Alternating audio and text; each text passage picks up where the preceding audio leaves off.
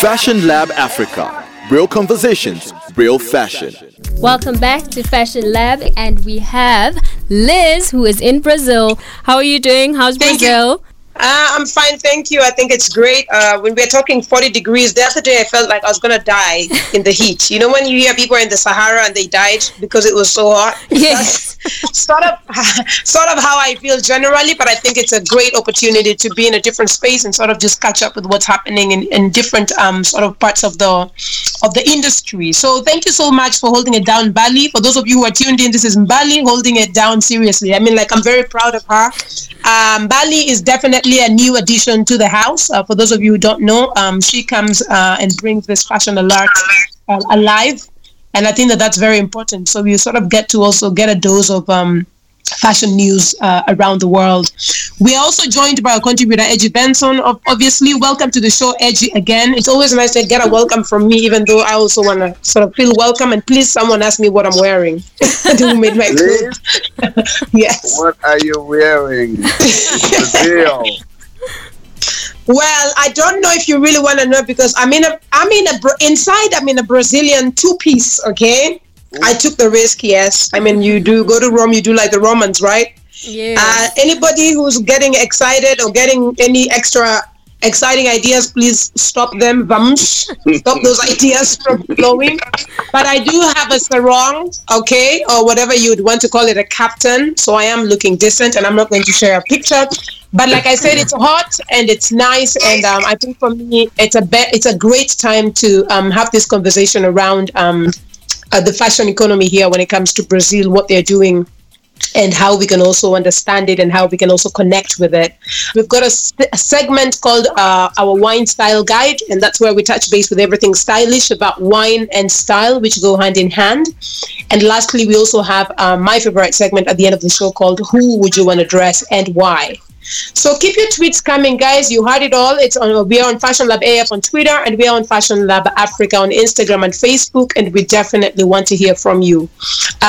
One of the things I want to do is just sort of touch base when it comes to this this economy here. So you think about Brazil, which is the largest country in both South America and Latin America at 8.5 million square kilometers, with an over 200 and they say 208. It is 211 million people. Can you believe, in one country, guys? You thought Nigeria was hectic?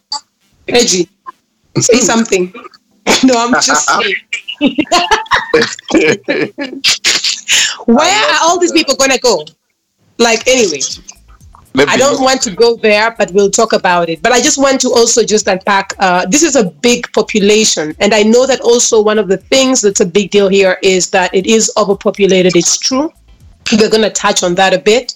But I think for me, the biggest thing is to also understand the fashion element of it and the fashion economy of it. Now, according to countryeconomy.com, Brazil's GDP figure in the second quarter of 2019 was about 486 million. This is leaving Brazil placed 8th in the ranking of the quarterly GDP of 50 countries. I think this is a very progressive country. I think it's actually a superpower country in a very quiet way, or in a very hidden way. I don't know. The revenue in the fashion segment amounts to 5.246 million in 2019. Guys, the revenue is expected to show the annual growth rate. I think for me already, that just shows you where this is when it comes to the fashion conversation. There's also a lot of politics in here. This is a country where most of the population is black, and it's actually, for me, one of the things that's troubling is to think that fashion, which is one of the most important vehicles when you think about it from a cultural or social expression perspective, excludes such large numbers of creators and consumers. So you've got this whole Afro-Brazilian artist and fashion designer, Carol Barreto, who also teaches gender studies at the Federal University of Bahia. And she says in an email, I mean, this is just one of those things that is troubling to see. So that Afro-Brazilian empowerment movement has always existed, apparently, but it's also been a bit invisible. So with the help of being and playing in the digital world, this Afro-Brazilian movement has definitely gained momentum. We are going to touch on a couple of stories, guys, around Brazil. But for now, what I want to do is to introduce our special guest. He is the director of Africa 900. And what he does is he's a great connector between Brazil, Africa, And he really believes in empowerment, and he really believes in that through business and through sort of elevating the economy through business ventures. The reason I'm here, obviously, because I represent Africa, so don't be asking any more questions. I will tell you, and when we're happy and when we're smiling to the bank, we'll talk about it more. But I just want to take this opportunity to introduce a conversation that I had with Samuel Azevedo, who's the director, again, and founder of Africa 900, amongst other hats he wears. And let's plug into him. Now, I want to just do this as a quick public warning for those who are tuned in. We've got the biggest thing about Brazil, as much as it's a beautiful place, is the communication. It's a big thing. And when I got here, I could not believe it. I thought Portugal was bad. No, guys. When you get here, Edgy will tell us as well, based on his experience, but when you get here, honey, if you don't speak Portuguese, you're almost dead. You're as good as dead. So what happened also for me, or the connection I find really fascinating with Samuel, is he speaks French. So I get to speak, when we have meetings, I sit down, he speaks Portuguese and French. So he becomes the translator. So he speaks to the Portuguese people, then they respond, then he tells me in French, and then I respond to him in French, and then he tells them back in Portuguese, and that's how it works. So I think that when we think about travel, when we think about expanding into other markets, language is obviously normally a barrier, but I refuse to be tied down by these barriers. So this conversation, or this sort of mini interview or conversation we had with him, we're going to roll over to that right now, but be warned that yes, there is Portuguese in it, there's French in it, and then I will try to also unpack it as well as much as I can in English for those of you who are tuned in and can only understand it in English, and we can take it from there. Is that okay? It sounds like we're in a jazz bar. Is that all right? And the choir said, it's all right. It's okay. I am sitting here with Samuel Azevedo. Je suis ici à Brazil. I don't speak Portuguese, so I can't even bring in the third part. But the reason that I'm actually here and I'm really doing well is because of the fact that Samuel speaks French, he speaks Portuguese, and he's been my connector since I got here. Samuel, merci pour être avec nous aujourd'hui dans le Fashion Lab Radio ici, Fashion Lab Africa. Et la première chose, c'est juste pour te laisser comme ça, j'ai déjà te présenté comme le connecteur. Mais toi, tu peux continuer. Okay? So guys, I'm going to give him an sort of like a moment to introduce himself so you guys can understand who he is. Alright? Samuel, bienvenue. Ok. Bonjour à tous. Bon, je suis vraiment content de pouvoir parler avec vous. Et peut-être peut-être même de dire un peu de Brésil, parce que nous, on sommes des Brésiliens maintenant. Il y a Lise qui est venue justement pour voir comment se passe la vie ici au Brésil, surtout à Bahia. Mais moi, normalement, je travaille pour la connexion entre Brésil, Bahia et Africa. Nous sommes dans une ville qui c'est la 4e ville au Brésil. C'est une ville que il y a beaucoup de Noirs d'ailleurs en Afrique. Et on travaille en plusieurs sens. Ça veut dire que nous, on connecte les gens à partir de la compréhension que les gens, ils ont besoin de se connecter entre eux. Okay?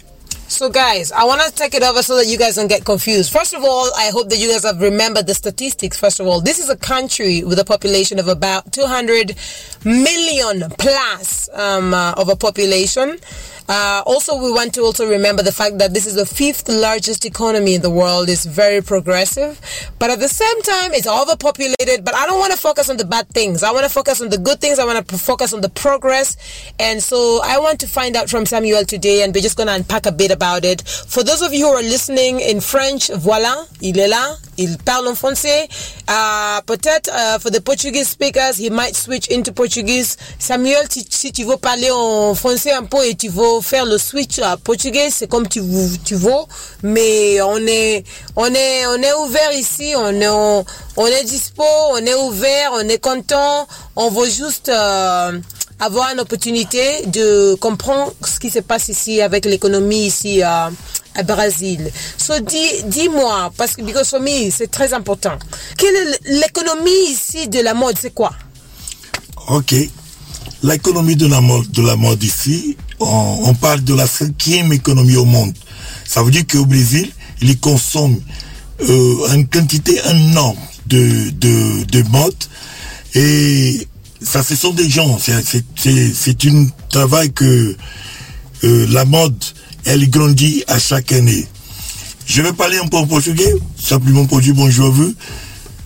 O Brasil é país que a moda a cada ano vem crescendo mais e mais. Significa dizer que nós temos uma economia pulsante, uma economia forte.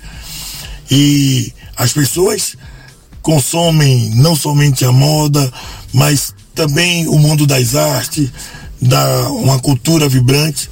E eu considero que é um país que tem um futuro muito mais firme, muito mais forte em relação a essa questão. Nós estamos falando de um país com 210 milhões de habitantes, estamos falando de um país com 120 milhões de negros, muitas pessoas fora da África, onde há maior contingente do mundo inteiro, e é um país que tem uma economia também muito diversa, né?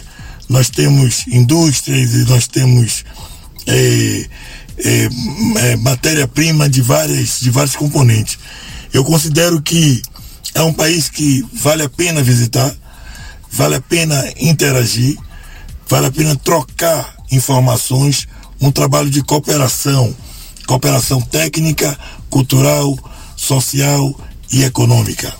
Ok Samuel, merci pour tout, ça c'était bien et je vous souhaite une bonne chance avec tout ce que tu fais. Comment on peut se connecter avec toi? Comment on peut se connecter? Ok, eu agradeço a vocês, agradeço a todos que estão ouvindo, agradeço a você, Liz Ogumbo. Bon, la forme de ma connexion peut-être même pour ma site web, qui est iabep.com.br.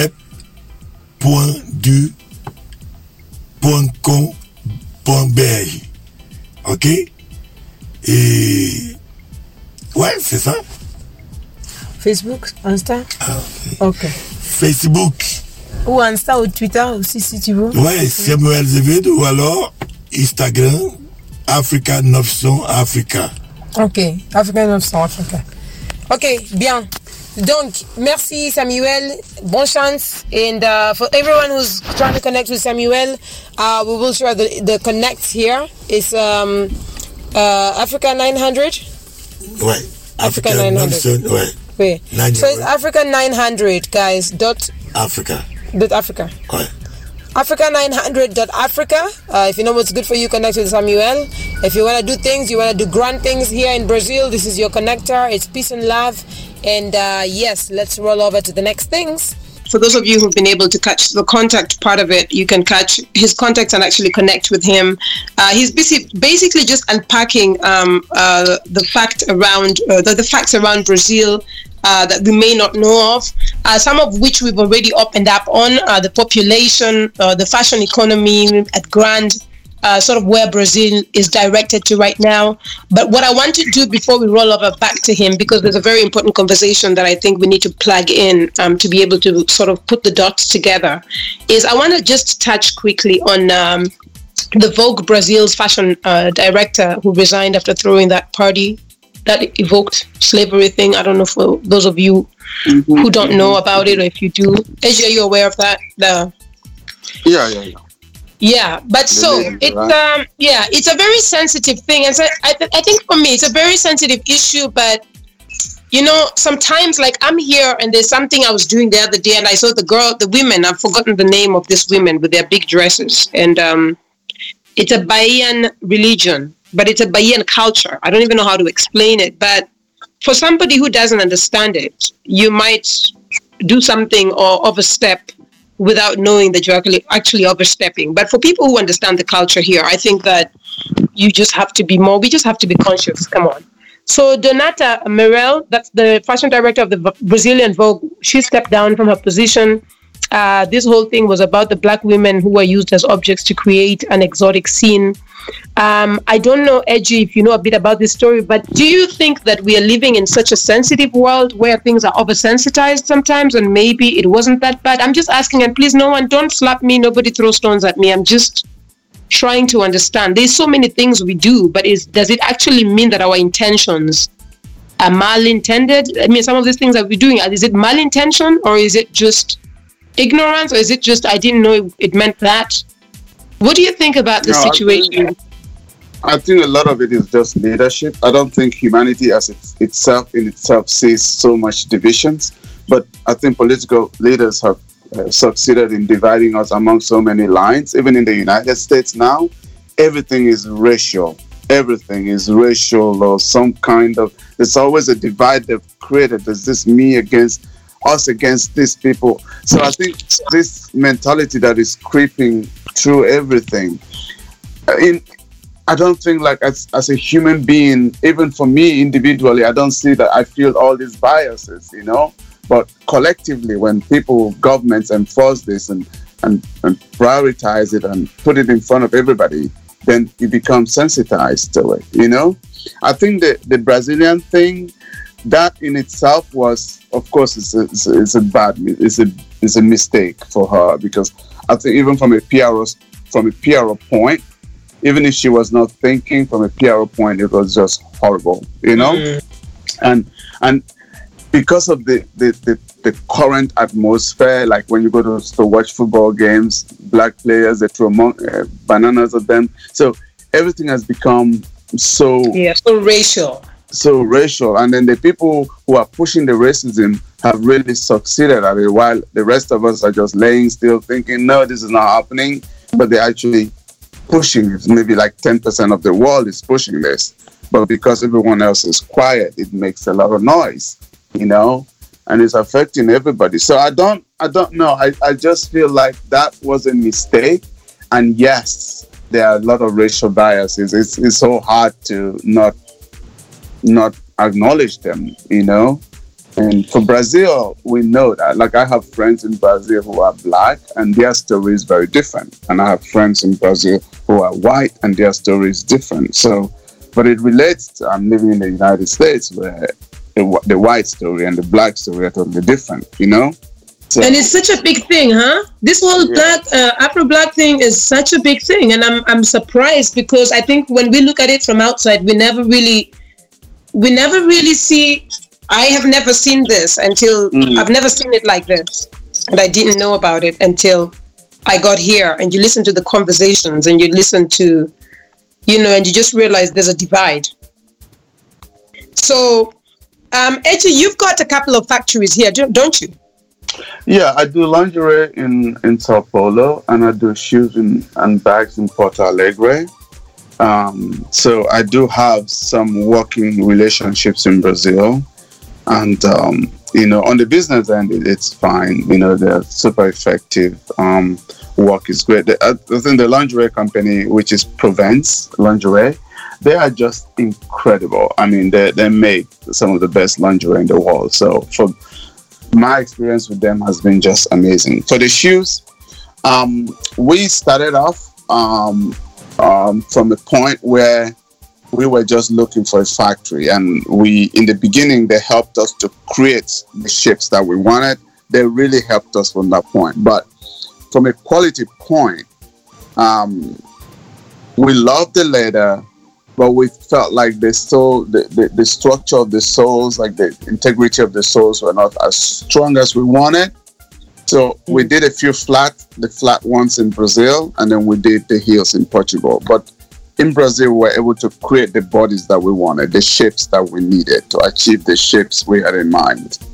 So yeah, I am curious about the workmanship. Sorry to cut you there. How strong is the workmanship and the skill and, you know, behind that? Because obviously when you're saying there's something you had to go do in Portugal, is it because it's better, or is it because there's more variety in Portugal, or is it because of the quality of the workmanship? No, the quality of the workmanship was very, very good. But I just felt like the culture and it's about the factory that we work with, because like with Provence, we work with them, but their culture is different. They're working for like some of the big brands in Europe, so there's a culture there that shapes that product.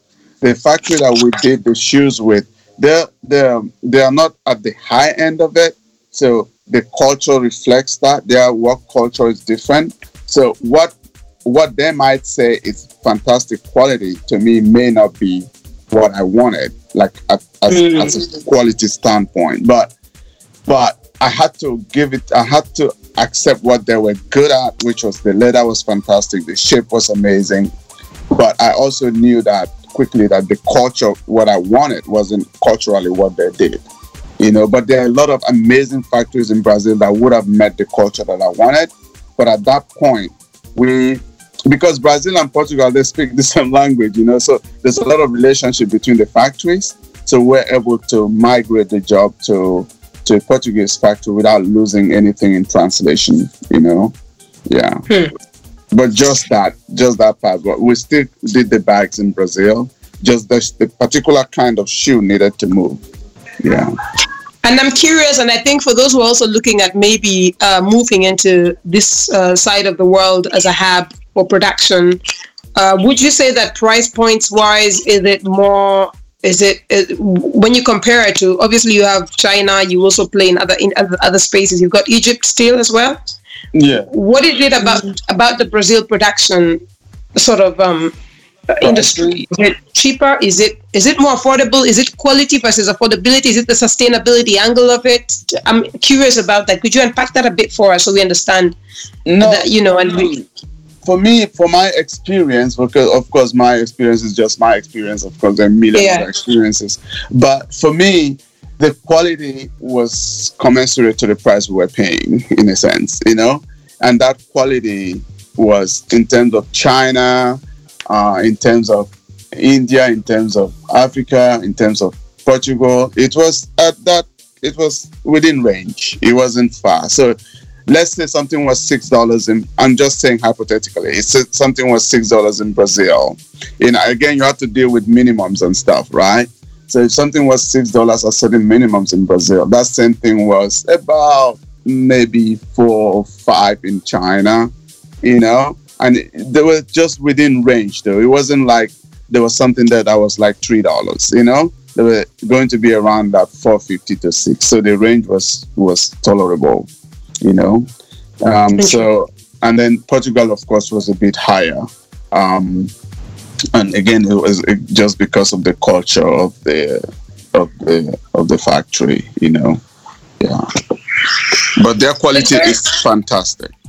Brazil. It's very interesting, Edgy. Thank you for those insights, and I think we're going to keep talking. But I want us to roll over back to Samuel Azevedo, who we are talking to. He's the founder and director of Africa 900. And Mbali, before we roll over to Samuel, do you want to add on anything on here? On the conversation? No. All right. Well, thank you very much. Let's roll up again to Samuel Azevedo. So we're talking about Brazil. We're talking about fashion. Samuel Azevedo, c'est ça. Azevedo is sort of setting us up. He's also sort of giving us some information. For Portuguese speakers, I'm sure that you're getting a bit of a dose on this, because obviously you know what, I don't speak in Portuguese.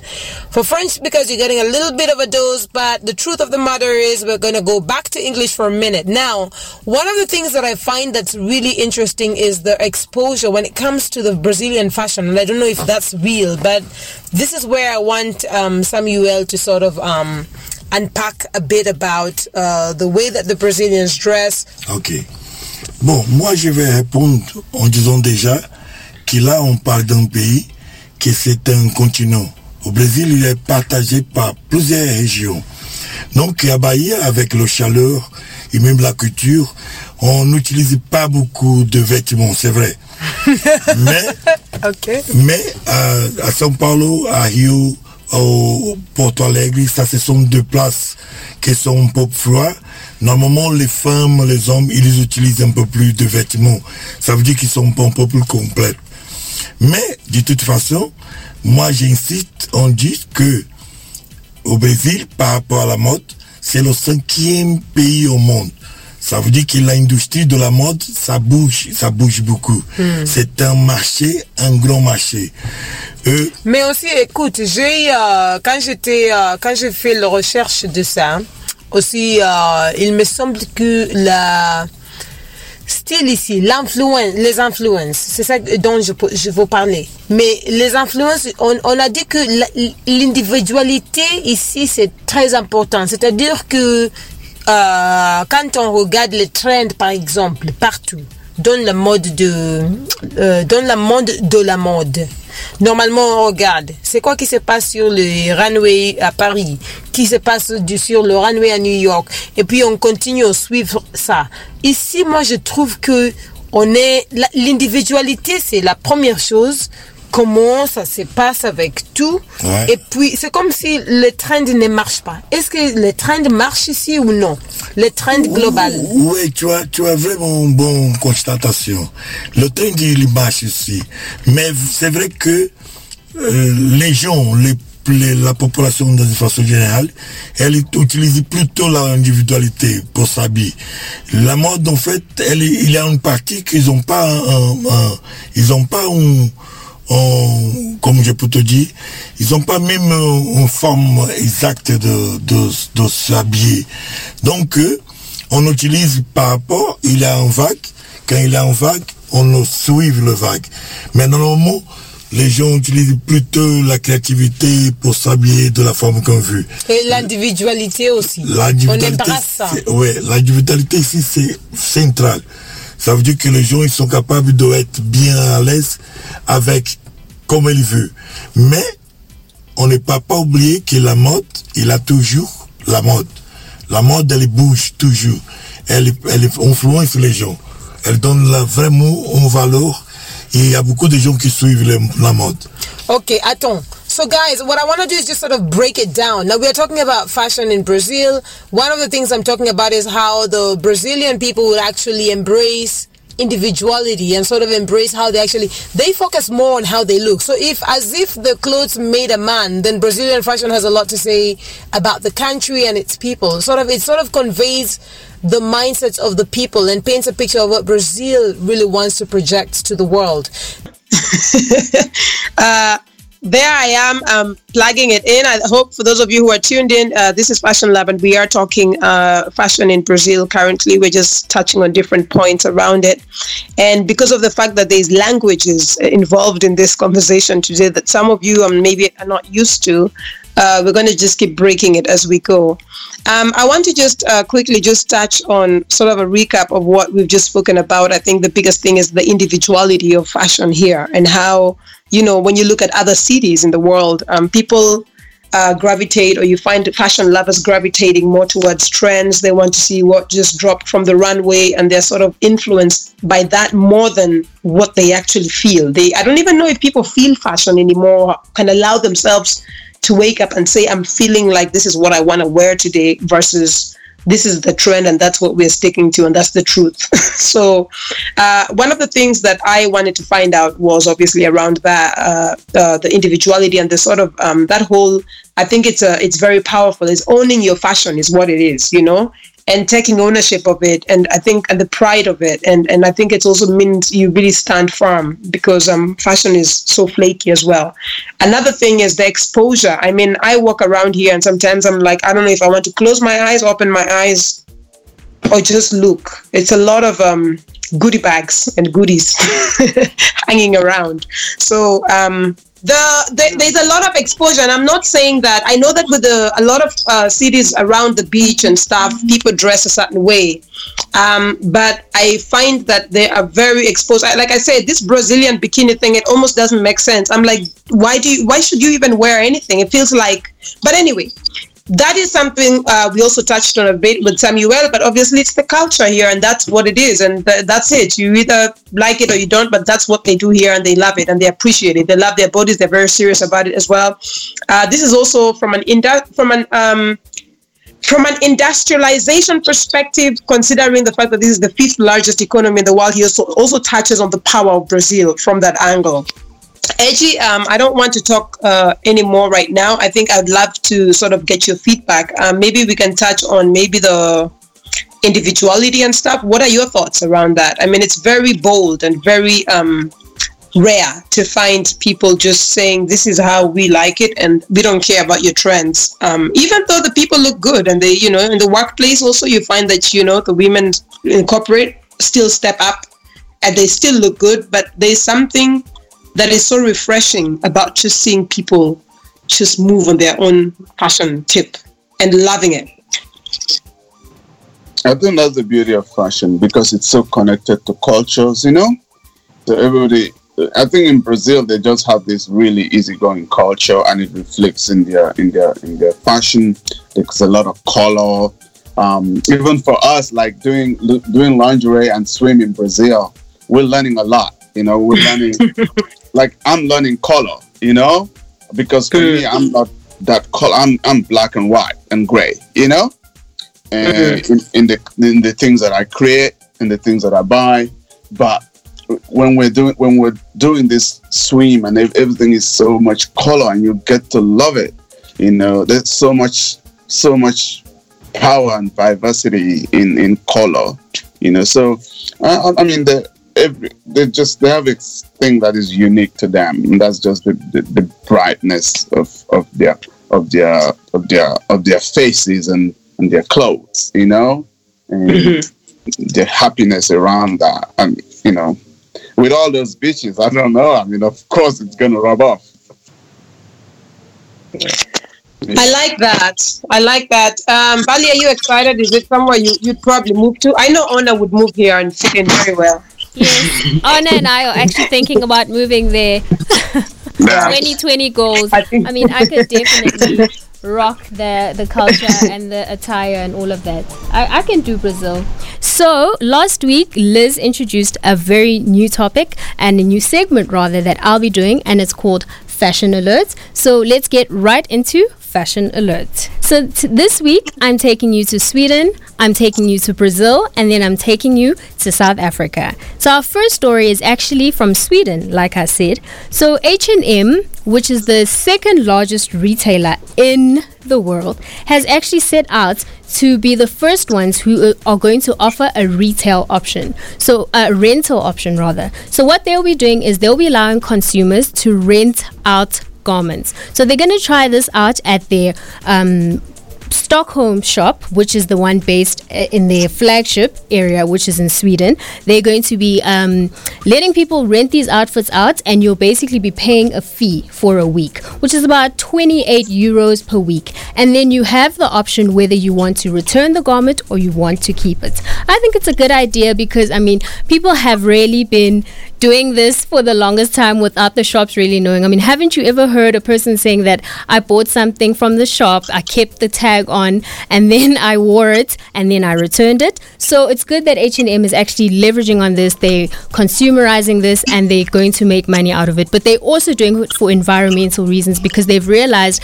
that the fashion industry is also contributing to the environment, and they're just basically doing this to reduce the amount of fashion factories that are making clothes. So good on H&M for allowing this rental option to their consumers, right? So our second story is in Brazil, because this week we're actually taking a glance at the fashion industry in Brazil. So in Brazil, Vans and Timberland, who are both shoe brands, and H&M, they've all decided that they actually are taking a halt on buying leather from Brazil. Why are they doing this? They're doing this because they want to stop supporting cattle farming that may be contributing to the fires in the Amazon rainforest rather. So thousands of fires are tearing through the Amazon rainforest, and they just want to curb this by not buying leather from Brazil. So that's exactly what they've taken. The stance by H&M is that this is a temporary ban. They're going to keep this ban on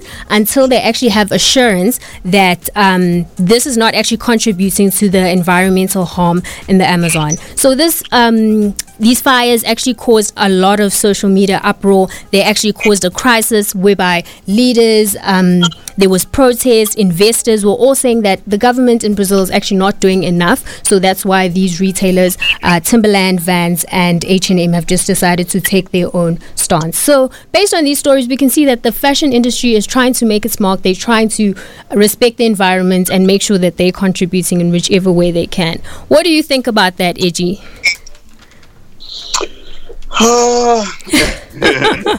Huge sigh. Yeah, I think we're always like talking about this topic all the time. It just revolves around. I think constantly we self-correct, Yes. as fashion brands. I think it's. I think as awareness grows, I don't know. It's both ways. Sometimes I think some cultures are becoming more at grips with themselves, and some cultures are becoming more free with themselves. Meaning, if you love us, copy us, and so there's a lot of it's so hard to pin it down. It's so dynamic, and I think that's the beauty of it all. I think we have to be open and just culturally. I think in a sense it kind of teaches us about cultures. How some cultures are and how others are. I think the more open cultures are learning a lot and imbibing new things more easily, more quickly, and some cultures are a little less open, and so brands are kind of really trying to navigate this terrain, which is not really flat and you can see where you're going. But it's good because it's teaching brands to be responsive and to be respectful and responsible. Yes, definitely. And would you actually take on this option by H&M to rent out clothing or garments? Because they say that you'll be allowed to rent it out for a week. You can decide whether you want to keep it or you want to return it. Are you open to this, Edgy? Again, to be honest with you, sometimes I feel like, again, I think it's also a bit cultural in a sense. Some cultures, again, are open and this is not a stigma, and others are not open. And it's personally, I think it's some kind of fashion democracy in a sense, which means that, yes, I'm poor, but I can rent out a Chanel, right? If I really want to feel that cool that day. Yes. So I think... I just feel like, okay, everything that is going on is a result of the times that we live in, So we have to be open to these things, yes, objectively, of course. But the trend is moving away from ownership of things. Generally, people are living people are co-housing, people are co-renting cars. There's just so many things that are being done together now. Okay. Than singularly, businesses together, partnerships across the world. So I think we are just reflecting that in fashion consumption. All right. Yeah, no, I agree, Edgy. Obviously, we're moving with the times. H&M can see what the times demand, and they are providing it. And we're back to you, Liz, with your conversation with Samuel. Yeah, let's roll over back to Samuel and finish the rest of that conversation. How about that? They know what they need to do, but they're not really going to be going with the trend just because it's a trend. So that's what I think is also very cool, and I think it's a very strong sense of style as well, from an individual perspective. One of the biggest factors also that determine fashion in Brazil is sort of like the media and the movie celebrities. Soap operas like novellas, which air for about 6 months, are produced by Brazilian TV networks, and then you find that these novellas often are a hit with TV viewers, especially those that belong to middle or sort of lower classes. And then you look at the wardrobe that's worn by these actresses or actors, people are washing out for this, and it becomes such a big thing. Those who can afford the budget to actually buy this originals sort of buy them. Then there is obviously also knockoffs, more lower quality knockoffs, fake copies also sold in stores at a lesser price, but people are very serious about this.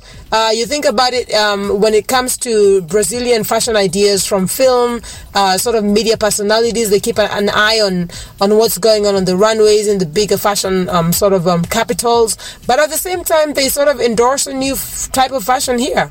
So stores here, clothes, designers, they work hard to be the center of press, you know. So at the end of the day, I think for me, this is very interesting that, you know, that people can actually draw their fashion out of this. I want to switch back to Samuel so that I can speak about this novella thing, because I think this is very interesting. Donc, Samuel, moi je parle de l'importance de films et télévision ici. Par exemple, les novellas. Et par exemple, moi, quand j'ai fait la recherche encore, you can correct me sinon, mais il y a les gens qui regardent la télé, on regarde les novellas, on est là, on est addicté, ok? Et on regarde comment les célébrités s'habillent. Ouais. Et on peut dire que à la fin de le show, on dit ok, c'est ça que je veux l'acheter. C'est où que je peux l'acheter? Est-ce que ça c'est la réalité ou c'est juste une histoire ici? Non, c'est la réalité. Ah? Ouais. Ça c'est les gens. La novelle c'est, oui, la novelle c'est en fait elle prend une place de lancer une mode, lancer une vague. Donc la culture brésilienne. La couture brésilienne, c'est une couture que la novelle, c'est les films, les télévisions, c'est plutôt une forme de s'amuser. Donc les gens, ils utilisent la plateforme de télé pour lancer la mode. C'est aussi une espèce de industrie de la mode, si tu veux. Ouais. C'est vraiment quelque chose que la majorité des Brésiliens, ils les utilisent, ils sont capables même de suivre. C'est comme ça. Guys, you know what? It's so real. I'm speaking to Samuel Aldevedo. Ici, at Brazil. Samuel is actually doing a very good job with me because, you know, I don't speak Portuguese and now he has to walk me around and be like, voila, this is Liz, and he has to present me and he has to introduce me, and it's it's a beautiful thing because there's also a synergy, there's a great connection, and I think, guys, like I said, globalization is here, the world's our oyster, we need to take it and run with it. Guys, can you believe that this is how serious this industry is? That these novellas, and I don't know if in comparison we could say novella is like, what do you call the soap operas in South Africa? You call them soapies or telenovelas. Yeah, well, those. Yeah, we also have telenovelas. Okay. So I think they're talking about the same, I think it's the same concept. And the fact that it's such a big thing. I thought it was a joke, and that's why I said, is this a reality? Is it just a story, or is it actually real? And you find that people buy fashion based on their favorite celebrities on this novellas. Yes, and they are hit. And the wardrobe worn by the actors, so what they do is they actually keep a line open for callers who inquire about the wardrobe and where they're sold. Can you imagine what type of business this is? I think this is very innovative. Guys, don't laugh. Let's hop on it. This is very... Yeah, but that's what we were talking about. Remember? Celebrities and fashion. We were talking about that. No, but I'm saying, actually, the seriousness of having a line open when the show is going, which is called your fashion line order now, that's a whole nother level. I mean, like, we get inspired when we watch stuff, but when you're told there's a line open and people hit the line and there's traffic on the line, I'm like, my word. That's an entirely different ballgame. It's amazing. I think it's amazing. I think it's also innovative. And I think that when we look and keep saying that, you know, the fashion industry is evolving in so many ways, the consumer's way of consuming, consumerism, if you call it, is also evolving. And the fact that people want experience. Who just want to walk into a shop and buy clothes because that's the only way they can actually consume the fashion. So I think for me, this is it's very affordable. Like, I feel like there's barely any expenses here besides a Ford line. And people are calling and actually making orders, and this is real business. So you're sure, I think this is one of my highlights here. I can't believe it still. It sounds like a joke that I'm watching something called Mama Pipa, and then Mama Pipa starts showing, and then suddenly there's callers on the line also saying, I want Mama Pipa's blue dress. I mean, that's just so cool. I mean... and innovative. Yes, I think it's innovative. I think, guys, if there's any other, for those who are tuned in, I don't know what you think about this. If you're living in a country or a region where this happens, please let me know, because for me this was the first. I didn't hear of this part yet, and I only heard it and I was like, wow, this is very, very cool how they can fuse the fashion and bring in that element of line. When we had this conversation around fashion in film and television, this could have been a very good reference, because I don't know who else is doing it. They do it here to some extent in the US, but they do it through HSN and QVC, where a line would have been done by a designer and he appears on TV with them and they're selling at that time. It's some version of it, yeah. And it's pretty cool. And the lines are open and colors are going crazy. Yeah, like when we did the work for this movie, Death on the Orient Express, that's what they did. They sold it. The actor wasn't there, but the head designer was there, and they called and they bought everything while he was there. Yeah. But it was merchandise for the movie. Yeah. So it does. Yeah. I think this is very interesting for me. For those of you who are tuned in, share with us your thoughts so far on what you are acquiring when it comes to the knowledge based on this show today. What your thoughts are, or anything else that you think you might want to add on. I'm interested, Edgy, in also just quickly taking a quick detour and just touching a bit on the sustainability when it comes to the Brazilian fashion industry. Now, we know that Brazil's textile and fashion industries are the 4th largest in the world, with a sizable output of cotton. They've got woven clothes, finished garments, all of that whole chain is popping. There's a new report that actually highlights the need for more transparency when it comes to Brazil's biggest fashion brands, but many independent companies also contribute to sort of a thriving eco-fashion or eco-friendly sort of economy on that. So I want to know, Edgy, from your end, based on your factories that are here, is sustainability something that you guys stay on top of? Because it's hard when it comes to regions that are very big on production, for example, like this one here, things get hidden. And like I said, I agree when the report says there is a need for more transparency because it's not clear how everyone's actually operating. What are sort of the guidelines that you put through to be able to make sure that your conscience or your ethos are actually represented when it comes to the factories that you're working with, or that you own, or that you co-own, or that are working with you, especially in this market in Brazil? I don't really do that much because the industry has put a lot of things in place to help, So right now, like I was saying on some of the shows we've had, if I'm shipping something for, say, Costco, or Nordstrom's, there are all these certifications I have to have, this kind of compliance that I have to have gone through. All of them revolve around the eco-friendliness of dyes, and a lot of things that are all focused on the ecosystem and also on worker care. So there's a lot being done right now. So like if Lisa Gumbo is being carried by Nordstrom's right now, or any of the big stores in the US, they won't take your delivery unless your factory has passed certain certifications or has complied to certain things, So there's a lot going on.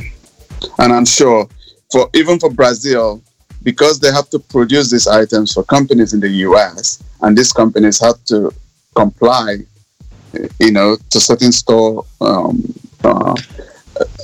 requirements, they are doing.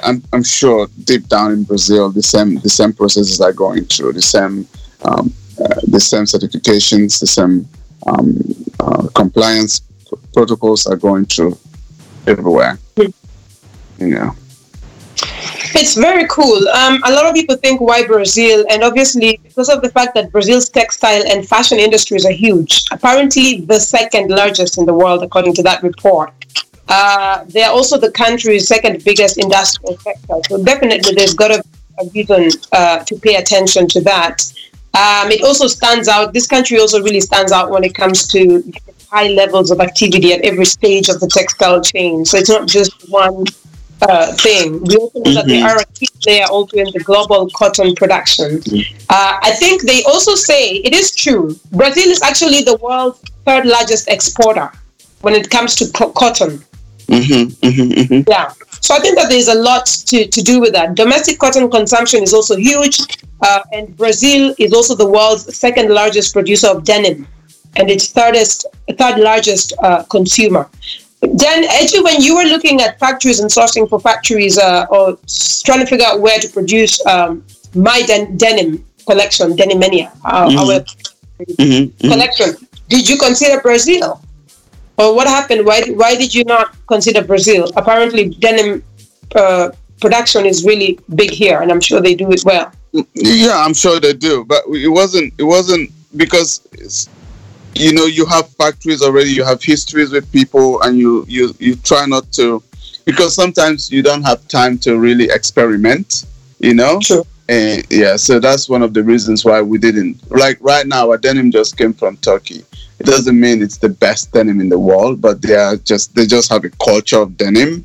So those culture things are a big part of these things of where you go with these things, I know Brazil is very good, but it wasn't something that we considered. We considered Brazil for our shoes, for everything that has to do with leather. We knew that they were just really hard to beat, But for the denims, we stayed somewhere else with the denims. Yeah. Yeah, I guess it's also a personal choice at the end of the day as well. Yeah, like right now, like if you're going to make lingerie, of course, and swimwear, you want to do it in Brazil, Costa Rica, Argentina, Colombia. Those countries all make incredible lingerie, So the culture is there for these kinds of items. So you want to find the right companies there. And then for denim, of course. But as they get better at it, I'm sure they're really good at it. But as they grow in your consciousness, of course, you want to try them.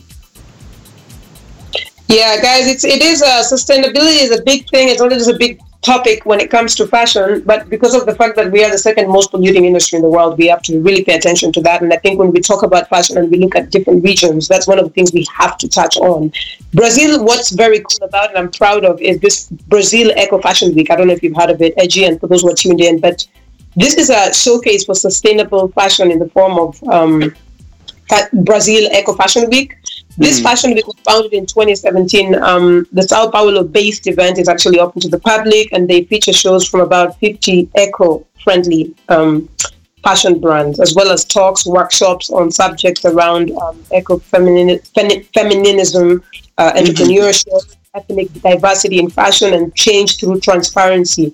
And what I like about this place is there is a divide. This is not a political show, guys. This is a fashion show, but politics also touch when it comes to just the economy. When it comes to the fashion economy, everything touches social aspects. The other aspects as well touch. The political aspects touches on everything as well.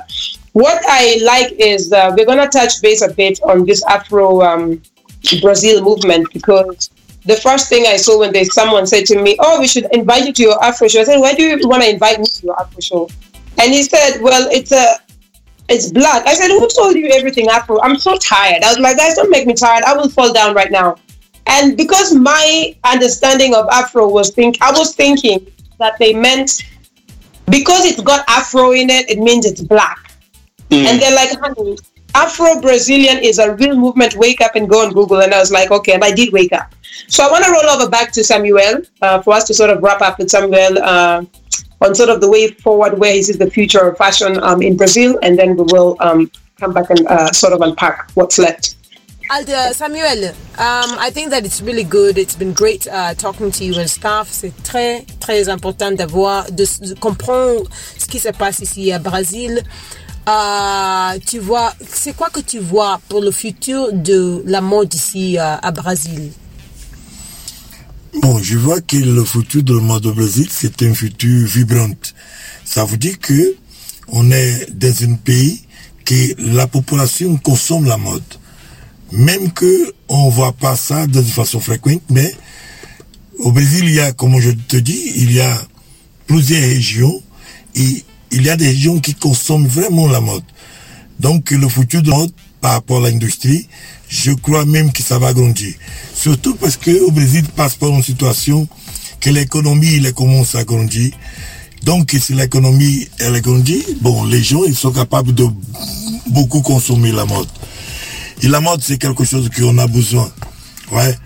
Même c'est la mode quotidienne, la mode de jour à jour, ou la mode trop top, chic, mais c'est la mode.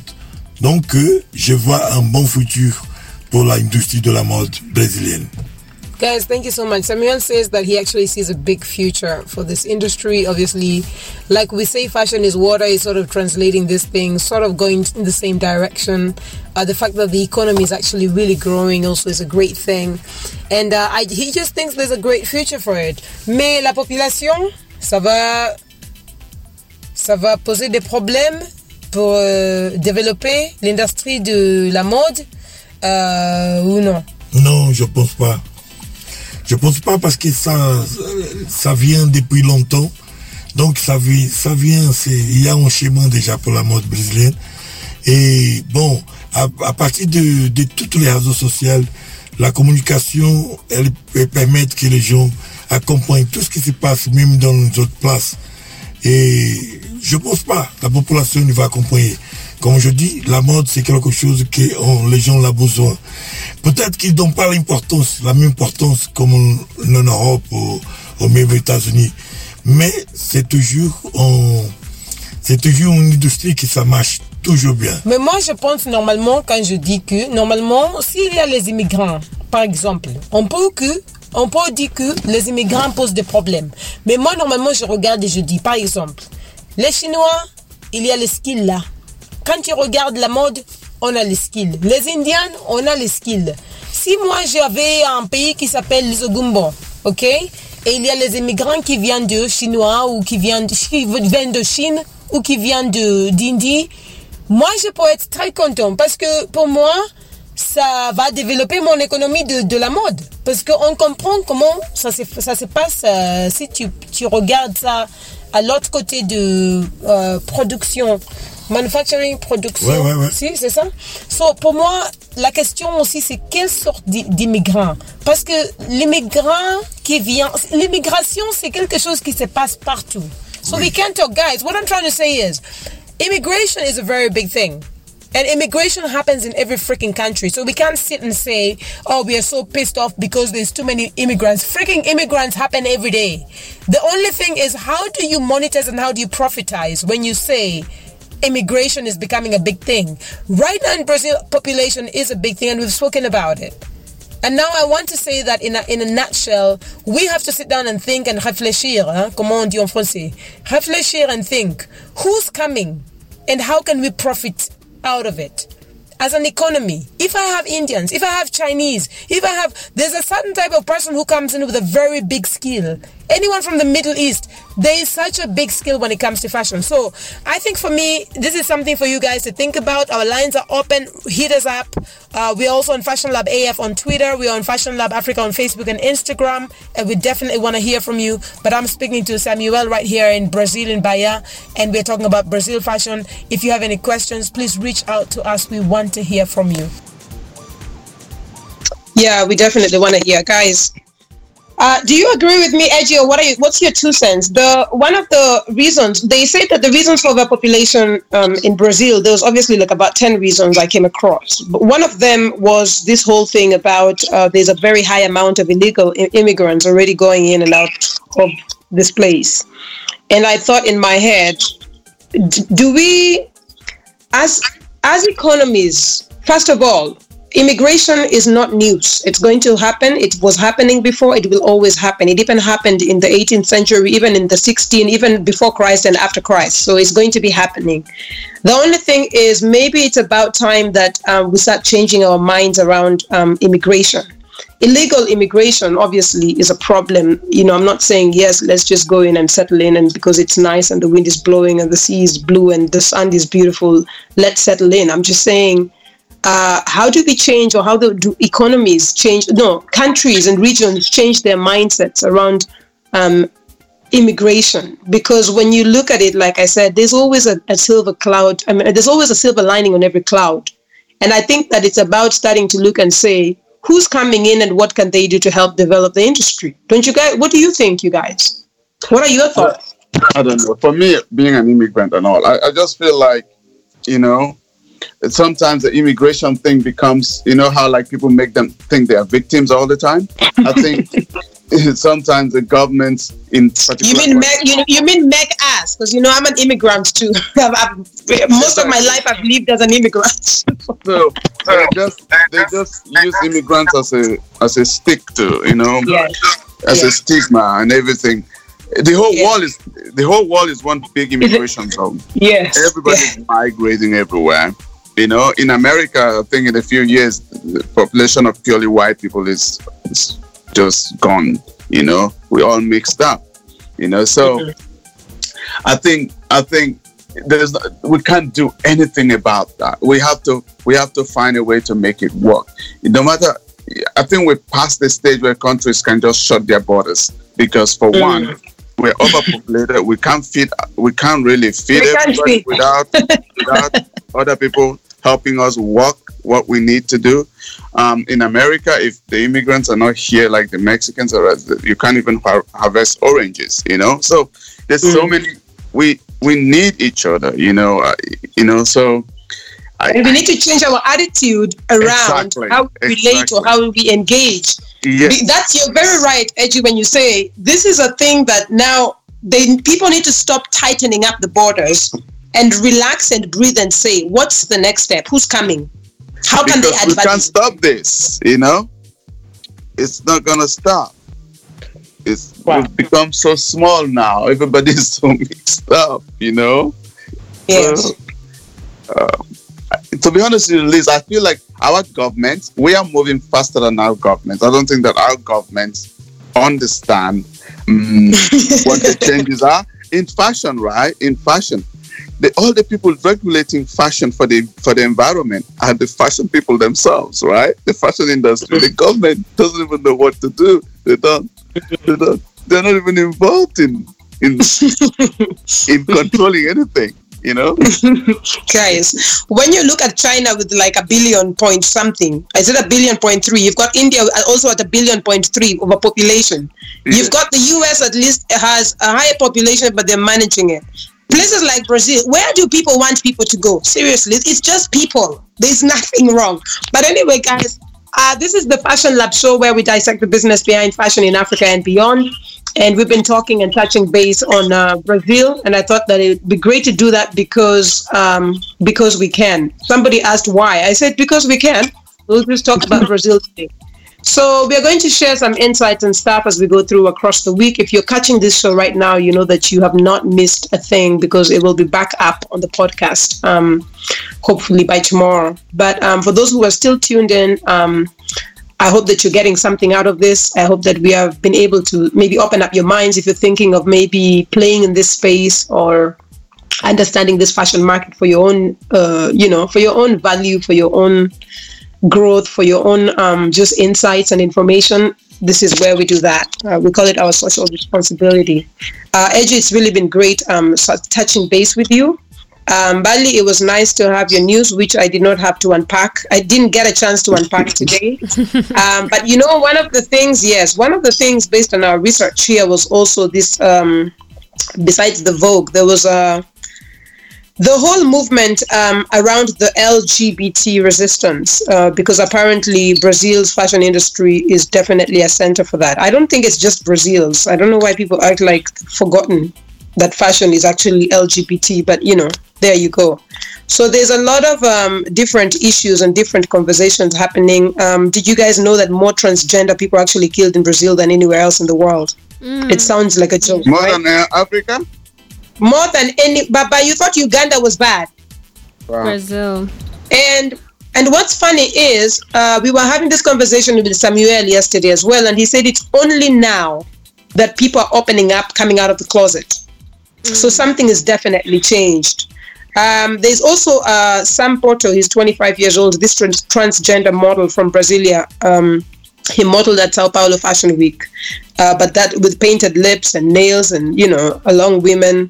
But that was one thing as well. So what's happening is, obviously, when you think about this LGBT resistance, it's definitely, there is a transformation. Something is happening and it's opening up. The other conversation that I want to touch on, and you guys can also sort of get a chance to, for those who are tuned in, just get a chance to also check out the stuff, find it on Google and see what's really going on the ground on that tip.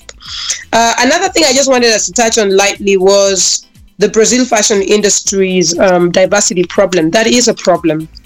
And I know we don't like to talk about problems, but this is a big problem here. You think about what had happened, or what happens in this country built on racism, is really unfortunate. Afro-Brazilian actress and activist Thais Araújo speaks about this a bit on Vogue Brazil's November 2018 cover. And obviously, she says this is so, the suffering, it's so naturalized that it's almost difficult for people who do not identify with the girls standing by the chair to actually feel what the Black population feels. And everything becomes natural. Like I said, while there's so much highs around these conversations on fashion here, there was also, for me, some of this. These are shock spots where I'm just like, okay, someone please get me some Lizo Gumbo wine. The digital world has also been able to maybe open up and make voices sort of heard more around these conversations.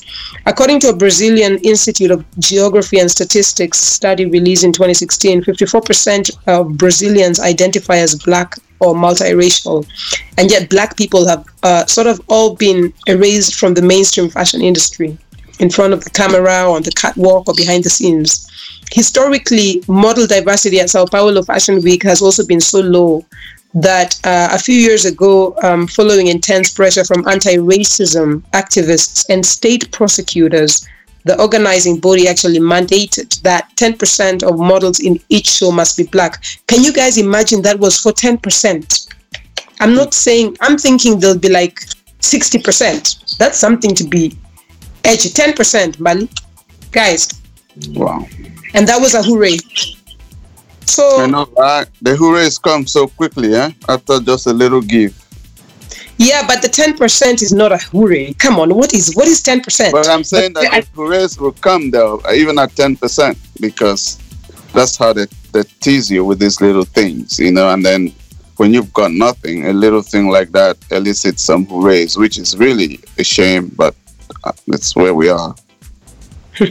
It's really sad, because I also found out basically that African models from living in Brazil actually have to make it abroad or elsewhere before they can actually be recognized in Brazil, and they have to use other platforms online and so forth, because the conventional ways are not really as applicable or as appropriate for them, because it's still very hard for them to be accepted, which is the same thing for transgenders as well, is that they still have a difficulty into penetrating into the fashion industry, because it's just still so difficult. So I wouldn't have thought that in 2019 in a country like Brazil that this was still happening, but that's the sad reality.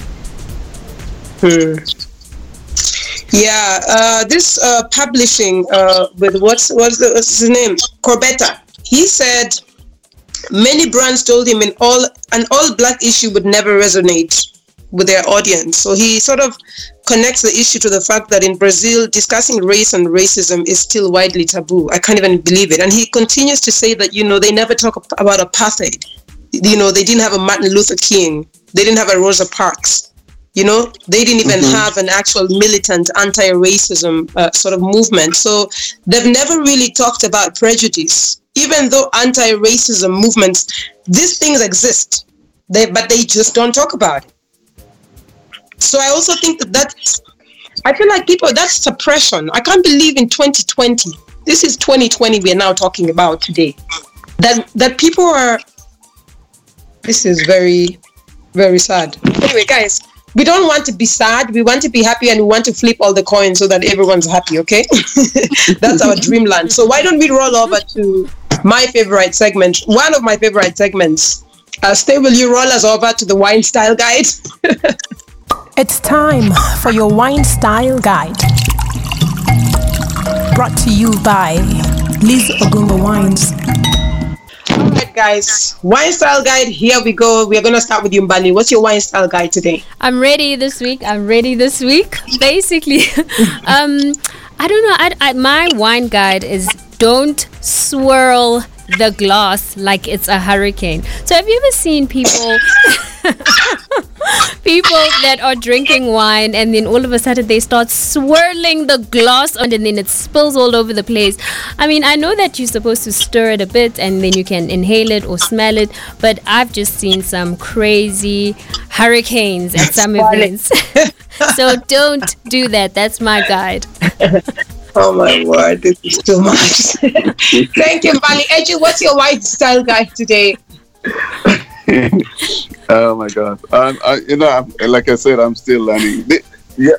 This week I tasted wine, so I was kind of learning to taste like the difference between wines. So that's what I did this week. It was Thanksgiving, so I had the opportunity to actually dare myself to taste some wine, and I don't know if I have enough education now to give anybody any insight as to what I tasted. I'm still trying to tell the difference between this taste, you know. So next week I'm still working on it, of course. Yeah. But so what's your wine style? So in a nutshell, what's your wine style guide again for today? My wine style guide is I'm learning to identify wine flavors. Okay. Whether it's fruity or, those kinds of things. Yes. Okay. So I like that. I like that, Eji. I'm very proud of you. Eji's coming along very well. We're going to clap for you at the end of the show. You are doing so well. You make me proud. Now today, my wine style guide is, I am so vexed. If I go to one more restaurant and they pull out my red wine from the frigo, I will cause chaos. I don't understand what it is with a lot of cities that I've been to by the beach, where they think because it's hot, it's okay, just throw all the wines in the fridge. Like, seriously. And when I ask for room temperature, they're looking at me like I'm crazy because they don't have, all the wine is in the fridge. In fact, they look at me like I'm crazy. So I struggle with that. So the other day I went to a restaurant right here by the sea, right here in Bahia. And the guys came and I was like, they've seen me here for the third time because I go to that restaurant. I've been going to that restaurant a lot.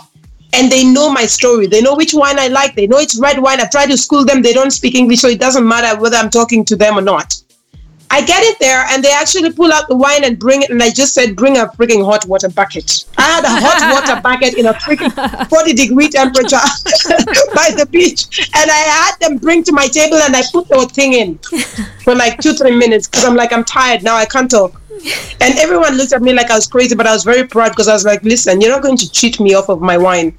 I'm buying a bottle of wine. It's not Liz wine, but even if I'm going to enjoy it, at least let me enjoy it in the right temperature, please. This is not ice. It's not strawberry juice, grape juice in the hot weather. Anyway, guys, that's my wine style guide. Please remove that wine from the frigo. Sepa is not. And if it's a Pinot Noir and you want to chill it just a bit, maybe. But I'm just saying, guys, come on. For our big, bold reds, keep them out of the frigo. Let me decide how I want to deal with it. That's my 2 cents today for wine on our wine style guide. For those of you who are tuned in, also feel free to share with us your wine style guide so we can hear some of these funny stories, including the hurricanes and whatever else goes on behind closed doors in the wine movement or wine circuit. All right, guys. We are going to go on to our Fashion Lab top 3. And I think that the best thing is for each of us to share a top 3. So we're going to start with you, Eji, on our Fashion Lab top 3 today, based on this conversation around Brazil, fashion in Brazil and stuff. What would be your top? You'll do one, Bali will do one, I'll do one. Let's go for it. I think for me, I just want to kind of talk about this, like any fears that there may be in terms of the ecosystem, how control it's happening in Brazil. Because it's important now for us when we supply our products to a store that we are able to answer the question that this product is ethically produced, And I I know that in Brazil that is a reality. Like, these companies do care, and there's enough protocols there in place. So I just want people to know that, to feel at ease to do whatever they need to do in Brazil, because I think the protocols are good. So in a nutshell, for people who know, with Fashion Lab top 3, people just need to remember one thing. What's the one word or 2 or 3 words? The one word, right? Or 2 or 3, AG, or even 4, depending on how you're feeling. Brazil has great leather, so if you want to do leather work and stuff, Brazil is a good choice for you. Fantastic. Yeah. Bali, what's your second point or top Fashion Lab top 3? What's your top 2? Okay, my top 3 is Brazil Eco Fashion Week. I really like the idea, I like the concept, and I wish that Africa could also rise up to the occasion and do something similar or integrate the ecosystem and the environment in some way with fashion, considering that the fashion industry is doing so much to the environment already and in terms of pollution. So for me, my highlight or my top 3 would be the Brazil Eco Fashion Week. Thank you very much, Bali. I think for me, my whole thing today is I believe in empowering our economies, and I believe that we need to elevate them. So my top 3 is going to be two-way. First thing is, overpopulation is not a bad thing. It actually is an opportunity to industrialize. So instead of looking at overpopulation as a problem, why not look and say who's coming in and where are their skills, and let's put them in the right place so they can help us develop. I think that's the first thing. The second part of this is what really broke my heart was I went to a city called São Francisco, and a few days ago in the weekend. And this place, what shocks me is today, 80% of costumes, which are obviously shown at the Brazil's iconic Carnival Festival, I'm sure everybody should know about the Brazilian Carnival, which is a big deal in the world. 80% of these costumes are actually imported from China these days. And it's really unfortunate because from a more traditional angle, the reason I'm speaking about São Francisco is, and this again, Samuel was telling me about, was that was the area that was well known. That is like the area where people are so skilled to create these costumes. Like literally we're doing this. This is something they've been doing for years and years. There's also another neighborhood as well in Sao Paulo called Claudia Sakuraba, which is also, no, there's a person. I think she's a designer, but she's a strictly carnival designer, Claudia Sakuraba. She also was one of the names when you think about the carnival that were really a big name here. But what's happening is there's a big conversation here. I cannot have it alone. I don't think we can have it with you, Eji, or with Bali. I think we need a lot of other stakeholders to be able to figure out how this is going to change, but it has to change because I feel like there's something so culturally refreshing that has been exploited. And now you have China sending in the costumes. And now you're wondering about the overpopulation and you're wondering about the people who are living at such a low. I mean, look at the favelas here.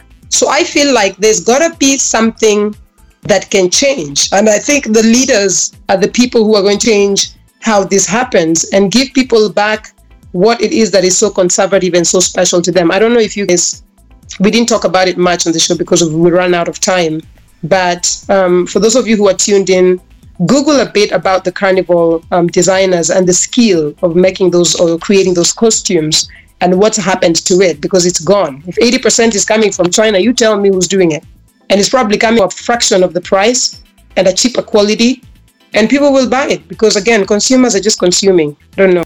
But anyway, in a nutshell, guys, this is the Fashion Lab where we hold it down and we're just unpacking what we can unpack around fashion in Brazil. And I think we need to roll over to that last segment because it's that time. And I think we are all feeling like, geez, it's been a long conversation. So why don't you roll us over to my favorite segment? Liz, I was going to say something briefly. Would you want a dress?